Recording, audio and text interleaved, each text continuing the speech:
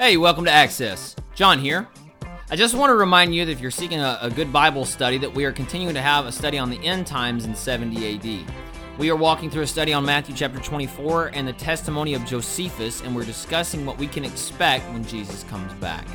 To all who want to move closer to God or invited to attend, we do that on Sunday evenings at 6 p.m. in the Family Life Center. Today we're going to continue our study on the book of Hebrews chapter 2. So if you have a Bible handy, turn to Hebrews 2 verses 1 through 4. This message is entitled, Drifting Away. Have you ever suddenly got perspective on your life and wondered how you got there? When I was in my drug addiction, there were several mornings that I would wake up in my driveway and I had no idea how I'd gotten there. But that's not necessarily what I'm referring to. What I'm talking about is how sometimes it hits me that I'm about to turn 35 years old, and if the average age before death is 70 years old, I've already lived half of my life. By the way, I know that many people listening might be living on borrowed time, and for me to talk about how my life is half over makes you laugh, but seriously, I often look up and I think, I'm not only married, I have 3 children. I mean, how did that happen? It's often like I've been living on autopilot and I forgot to pay attention to how fast my life has been moving around me. I don't know if this has ever happened to you. I mean, it's a strange experience when all the events of your life start to sink in all at once. Well, in that same fashion, have you ever looked up and wondered, how did I get so far away from God? You know, nobody really ever says, I had enough of this Jesus stuff, I'm out of here. I mean, I suppose it does happen where people walk away from the faith, but we have something more important to focus on, whether or not we will make a hard turn away from Jesus one day. Because I think 99 out of 100 people who find themselves far away from God, it's not because they abandoned their faith. No, they slowly drifted away from a lifestyle of faith and worship. Which should tell us we should spend less time worrying about losing faith and more time on not drifting away from Him. I mean, because as a believer, we're much more likely to drift away than to simply abandon ship. Now, when I've been studying the book of Hebrews, as I've been preaching it, I'll admit, all of chapter 1 was pretty difficult to preach. The reason why is because the author spends all of his time building a theological framework, and he doesn't really give real application. All of chapter 1 was spent telling his audience how Christ is the final word of God, how he's the exact representation of God, and how Christ is on the throne, and how Christ is superior to the angels. And all these truths are important. There's not really been real instruction on what we're supposed to do with all that information. And the reason why is because the book of Hebrews was not meant to be dissected verse by verse. It's meant to be read all at once, which I would strongly encourage if you're going to continue studying the book of Hebrews with me. Either way, since we having to dissect it verse by verse, it should be helpful and hopefully encouraging to know that today is the day when the author is about to bring all those truths to a powerful application. As we study chapter 2, that's when he really starts getting into some application. So before we do that, I want to ask you to keep in mind the original audience of this passage, that it's not Gentiles. It's not you and me. It was the Hebrew people, which is why it's called the book of Hebrews. The Hebrews were told truths about Jesus, and many even believed that he was the Messiah. As we studied the book of John, we saw how several of the Jews did believe that Jesus was the Messiah. However, they didn't surrender to him as the Son of God, the Lord of their lives. And when I was in middle school, I used to have a teacher that would clap her hands when she talked and would shout, "Pay attention!" And I always hated that. And, I think it's effective. I mean, we always paid attention after that. I just really was annoyed by that. And I just want to warn you that I might start doing that when I start seeing people drift off during one of my sermons. Essentially, that's what the author of Hebrews is doing in today's passage. He says, here's a lot of information. Now, pay attention.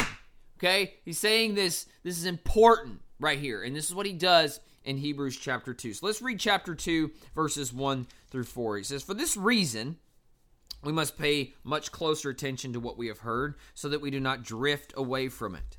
For if the word spoken through the angels proved to be unalterable, and every transgression and disobedience received a just penalty, how will we escape if we neglect so great a salvation?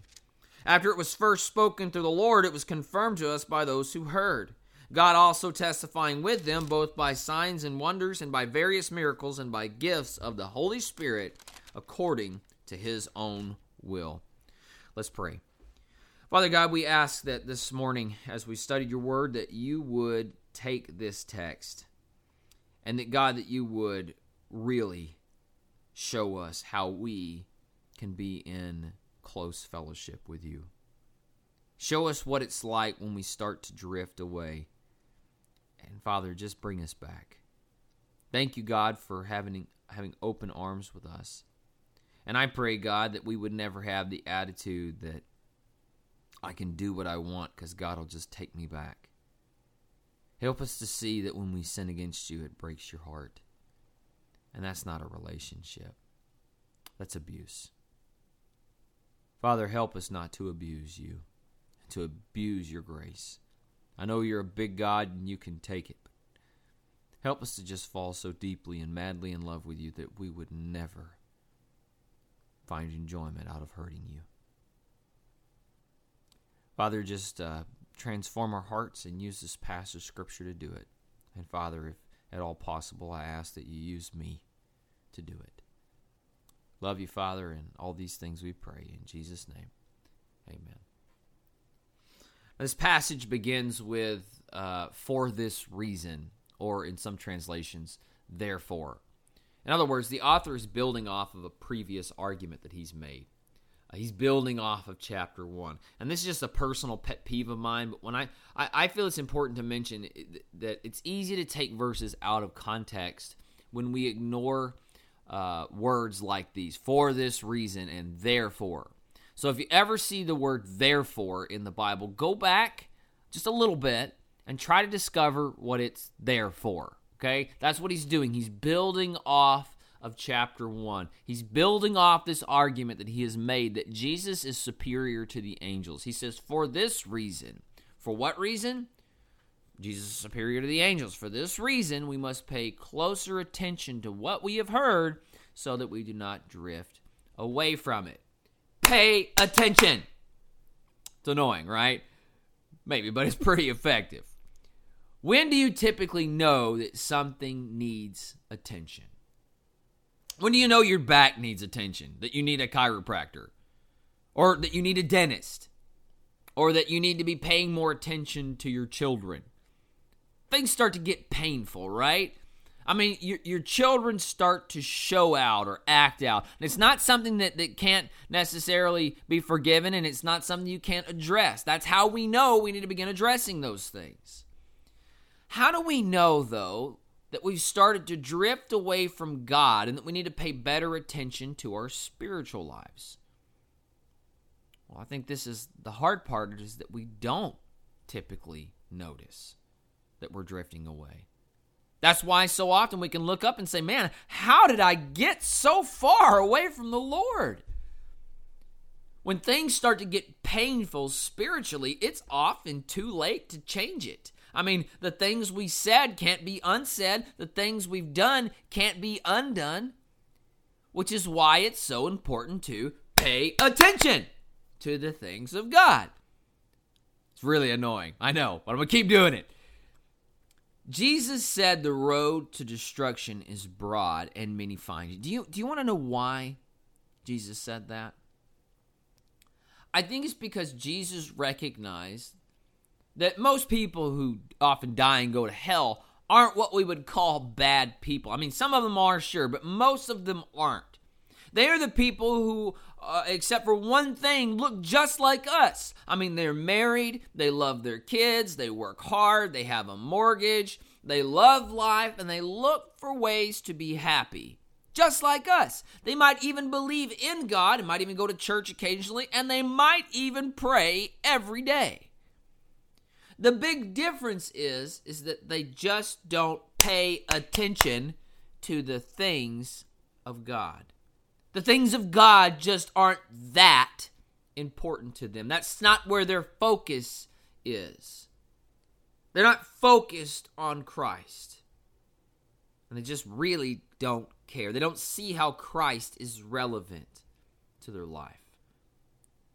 And we're not saved by keeping our focus on him. We're saved in that he has given his life up as a ransom for us. And if we will trust in him, we can have eternal life. But what does it mean to trust in him? What does that really look like? If we have our attention on God, it's because he got our attention and he's captivated our hearts to see how important he truly is. Let us not begin to feel prideful and look down on others because their focus isn't on God's like ours is, and how great we are. I believe it's true. We can look up and not realize how far we've come from God. We can't believe the things that we said or thought or that we did, and it was all because we didn't realize we were drifting away from him. I mean, that can happen to us.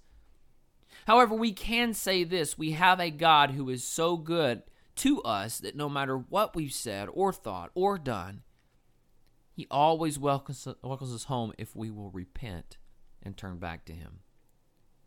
The author of Hebrews is warning his readers that they need to pay much closer attention to what they have heard. Well, what did they hear? We'll get to that in verse 3. Let's first look at verse 2 in the first part of verse 3. This is what it says.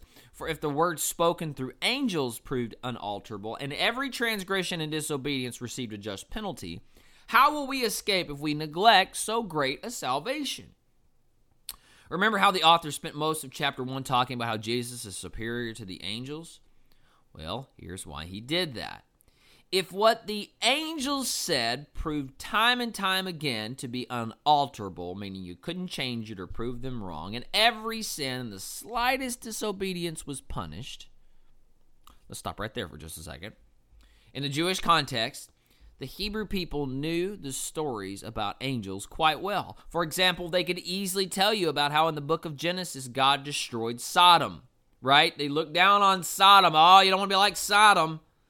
Sodom was a corrupt city, and God decided to destroy it by sending down 2 angels. God did, however, because of a promise he made to Abraham, spare Lot, his wife, and his 2 daughters. And if you're familiar with the story, you know that the angels told Lot and his family that when they left, not to turn around. Don't turn around. Don't turn around. You keep going. Well, Lot's wife disobeyed, and she was immediately turned into a pillar of salt. God struck her down in his wrath. Now, that seems a little harsh, don't you think? I mean, all she did was turn around to see what was happening behind her, and God destroyed her for it? Well, why were they instructed not to turn around? Keep in mind, Sodom was a horribly sinful place. God said that in all the city there weren't even 10 people who had remorse over their sins that they were committing. And so when the angels instructed Lot and his family to leave and not to turn around, they were told to leave behind that whole life of sin. Still, it seems a little harsh, right? I mean, why do you think she turned around? I mean, she probably heard a lot of screaming and maybe some explosions and probably justified turning around, and she just wanted to see what was happening. Why is that so wrong? I mean, she probably even had friends back in Sodom that she was concerned about. Well, keep in mind, the Bible consistently tells us to choose our friends wisely. For example, Proverbs 12:26 says, the righteous should choose his friends carefully, for the way of the wicked leads them astray. Your friends will influence you, is essentially what that talks about. Keep in mind, Lot's wife was told not to turn around, and she disobeyed. Jesus said it this way: no one who puts his hand to the plow and looks back is fit for the kingdom of God. In other words, you cannot serve God and focus on the sin that you enjoyed so much and how God is keeping you from it. The sin behind us should disgust us. It should make us feel ashamed, not like we're missing out. We should mourn our sin, not wish we could go back to it. Our focus has to be on Christ. Now, you might still be convinced that God destroying Lot's wife or turning around was a little bit harsh. But look at what this verse says in the book of Hebrews, chapter 2. It says that that the Jews knew there was that the slightest disobedience of the angel's instruction would be punished. right? It says, for the angels proved, the word they spoke proved to be unalterable, and every transgression and disobedience received a just penalty. Sometimes we can get in the mindset that when God punishes someone or that he sends someone to hell, it's unfair and unjust. But the reality is that when God punishes us, he is just. We deserve it. We get so used to seeing God through the lens of grace and mercy, which is what he extends to us, but we begin to believe that God has to give us grace and mercy. And when God doesn't give grace and mercy, it's not because he's unjust, but because he is just. The scandal isn't that he wouldn't give us grace. The scandal is that he has. Because when the angels gave instruction as messengers of the Lord and it was ignored, and even in the slightest way, the trespassers were punished. And if this happens when you ignore the angels, and here comes the author of Hebrews' argument, how much greater doom have we landed in when we ignore the words of the Son, who is far superior to the angels? He asks, how will we escape if we neglect so great a salvation? The Greek word for neglect is used in another place in the New Testament. In Jesus' parable of those who have failed to attend the wedding after being invited. This is, of course, represented the Jews, God's people, who were given the invitation to share into the marriage of being the bride of Christ, that they were invited to do that. They were invited and even agreed to go. But then the time came for the wedding in the parable, and they had much more important things to do. It wasn't that they didn't want to go. It's just, I forgot about it, and I took my focus off of it. I got busy, and you know what? I'm doing something important right now. But what is more important than the coming Messiah? You see, they neglected their invitation. Not because they were just being bad about it. They just took their focus off of it, and because of it, not only do they miss out, they're punished. The author of Hebrews uses the same word here, neglect. If we neglect so great a salvation, not that we openly, bite our thumbs and stick out our tongues and to God, but we stop focusing on this, so great a salvation, how do you think that we will escape the coming wrath? Our salvation has to be the most important thing in our life. That Christ brought us salvation. It's not a weekend event. This is a once-in-a-lifetime opportunity, and we are forever changed by it. We must pay attention to what we have heard. And what have we heard? Well, look at verse 3. If it was first spoken through the Lord, it was confirmed to us by those who heard. After what was spoken through the Lord? The words of life. And here's the thing, some people heard them, and it sank down into their souls. And other people heard them and just didn't pay close enough attention. Remember John 6, when all the people started leaving Jesus, and he turns to his disciples and asks, "Are you going to leave me too?" And Simon Peter answered him, "Lord, to whom shall we go? You have the words of eternal life. We have believed and have come to know that you are the Holy One of God." Jesus said in John 6:35, "I am the bread of life. He who comes to me will not hunger. He who believes in me will never thirst." He said in John 14:6, "I am the way and the truth and the life, and no one comes to the Father but through me." You see, the Hebrews knew the word spoken through Christ. They simply neglected it. They didn't pay close attention to it. And the author of Hebrews asks them, how do you think you're going to escape God's wrath when you neglect what was said by the Son? For he says it was first spoken through the Lord, and then it was confirmed to us by those who heard. This, by the way, is why many people argue that Paul couldn't have written Hebrews, because if he had written it, he would have more likely said, well, Christ told me himself on the road to Damascus. But I don't want you to miss something else that is important here. We see that in this verse there is great importance to the Hebrew people and the early church to transmit information carefully. They didn't look kindly on people who simply added their own spin on what happened. Verbal tradition was heavily guarded and protected as far as what was actually said. We see that here in this passage. Not only did Jesus say it, his disciples confirmed that he said it, and in verse 4, he says, God testified with them both by signs and wonders and by various miracles and by gifts of the Holy Spirit according to his own will. In the Old Testament, when man carried out instruction from the Lord, God would often correspond with what they were saying by proving that it was from him through signs and miracles and wonders. Probably one of the most powerful displays of this was through the prophet Moses when he told Pharaoh to let God's people go. 10 plagues fell on Egypt to prove God wanted Pharaoh to let them go. And this was widely accepted in Judaism. This was a widely accepted belief. When someone was in accordance with God's will, he would testify with signs and wonders. All of the prophets did this.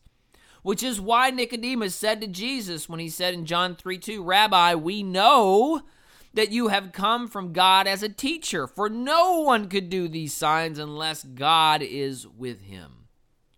Jesus says to his own disciples in John 14:11, believe me that I am in the Father and the Father is in me. Otherwise, believe because of the works themselves. We get to read some incredibly powerful stories in the New Testament about how God carried the gospel message of Christ throughout the world and proved he was in the testimony being preached because of the miracles and signs that the apostles were able to do. God was working through them. And listen, we don't just get to read about it in our Bibles, we get to see it today. God is a wonder-working God. The truth about Jesus is confirmed in the manifestation of spiritual gifts today. They are real. They do happen. And before we begin to question that, let me ask you a question.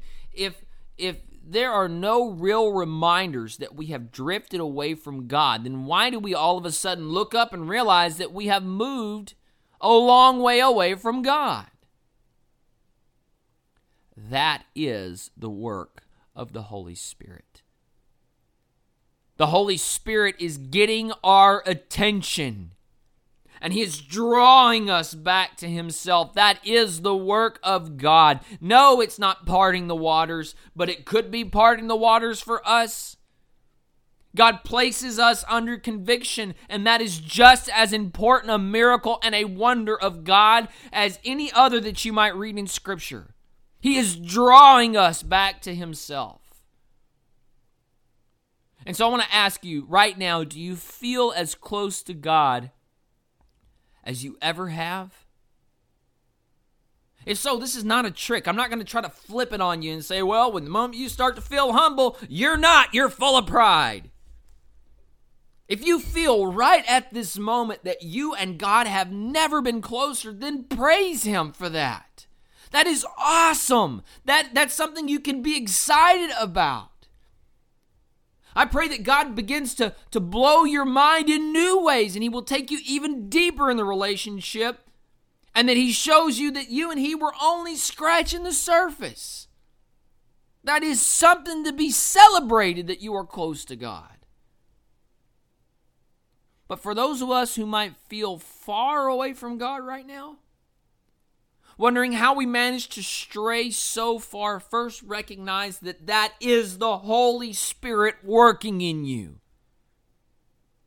Second, think about why he's showing you that. And third, just for fun, ask yourself, what began to take priority over God in your life? Listen, it doesn't have to be something sinful. It could be, but not necessarily. It could have been a good thing, like work or a relationship with someone that pulled you away. Well, how do I know those are the things that pulled me away? Well, even good things can take the place of God when we start to worship the gift more than the giver, the creation more than the creator. When we do that, that is when we start to drift away. God gives us the opportunity to find forgiveness and fellowship with Him when we turn from those things, when we take them off the throne of our life and we say, you do not belong here. And we acknowledge Jesus' right to sit down on that throne and take lordship over our lives. The author of Hebrews warns his audience to pay much closer attention to what Jesus has said. How do you do that, practically speaking? Do you remember in the book of Genesis what men would do when God spoke to them or showed them something awesome? You know what they did? They built an altar. Why did they do that? They built an altar so that it would serve as a reminder. That's where I was when God came to me. Building an altar in our lives when God works doesn't have to be done with rocks. I mean, you can if you like. I think there's an easier way. I think we meditate and when we focus on what God has taught us, what He has shown us. I want to ask you, what was the last impactful thing God did with you? What did He do? What did He say that blew your mind? Maybe you're saying, John, I can't remember. That's been so long ago. I understand where you're at. I'm going to ask you just to begin praying that God would show you right now, that He would speak to you right now. And that if He doesn't right now, you continue to put your trust in Him and you focus on Him, much like how Jacob wrestled with God and said, I'm not letting go until you bless me. And I believe God, when we seek Him, Scripture tells us He rewards those who diligently seek Him. Last week's Sunday school class has messed me up. I mean, this is really the last big thing that God showed me. I've been meditating on our Sunday school class all week long. It was about how our pride is in competition with other people's pride. It's our pride that hates pride in others, that when we see people acting prideful, we don't like that because we want to be the top dog. And the truth is that we pretend to act like we are better than other people. You know, I've been meditating on that truth all week long. It has messed me up because I've been realizing how much I have truly been doing that. There's a thing that C.S. Lewis says. He says, Satan will allow you to pay a penny's worth of obedience if it gets you a pound's worth of pride. It's our pride that gets us into a lot of trouble. I've just been thinking about that all week long, looking down on people and the people that I've done that to.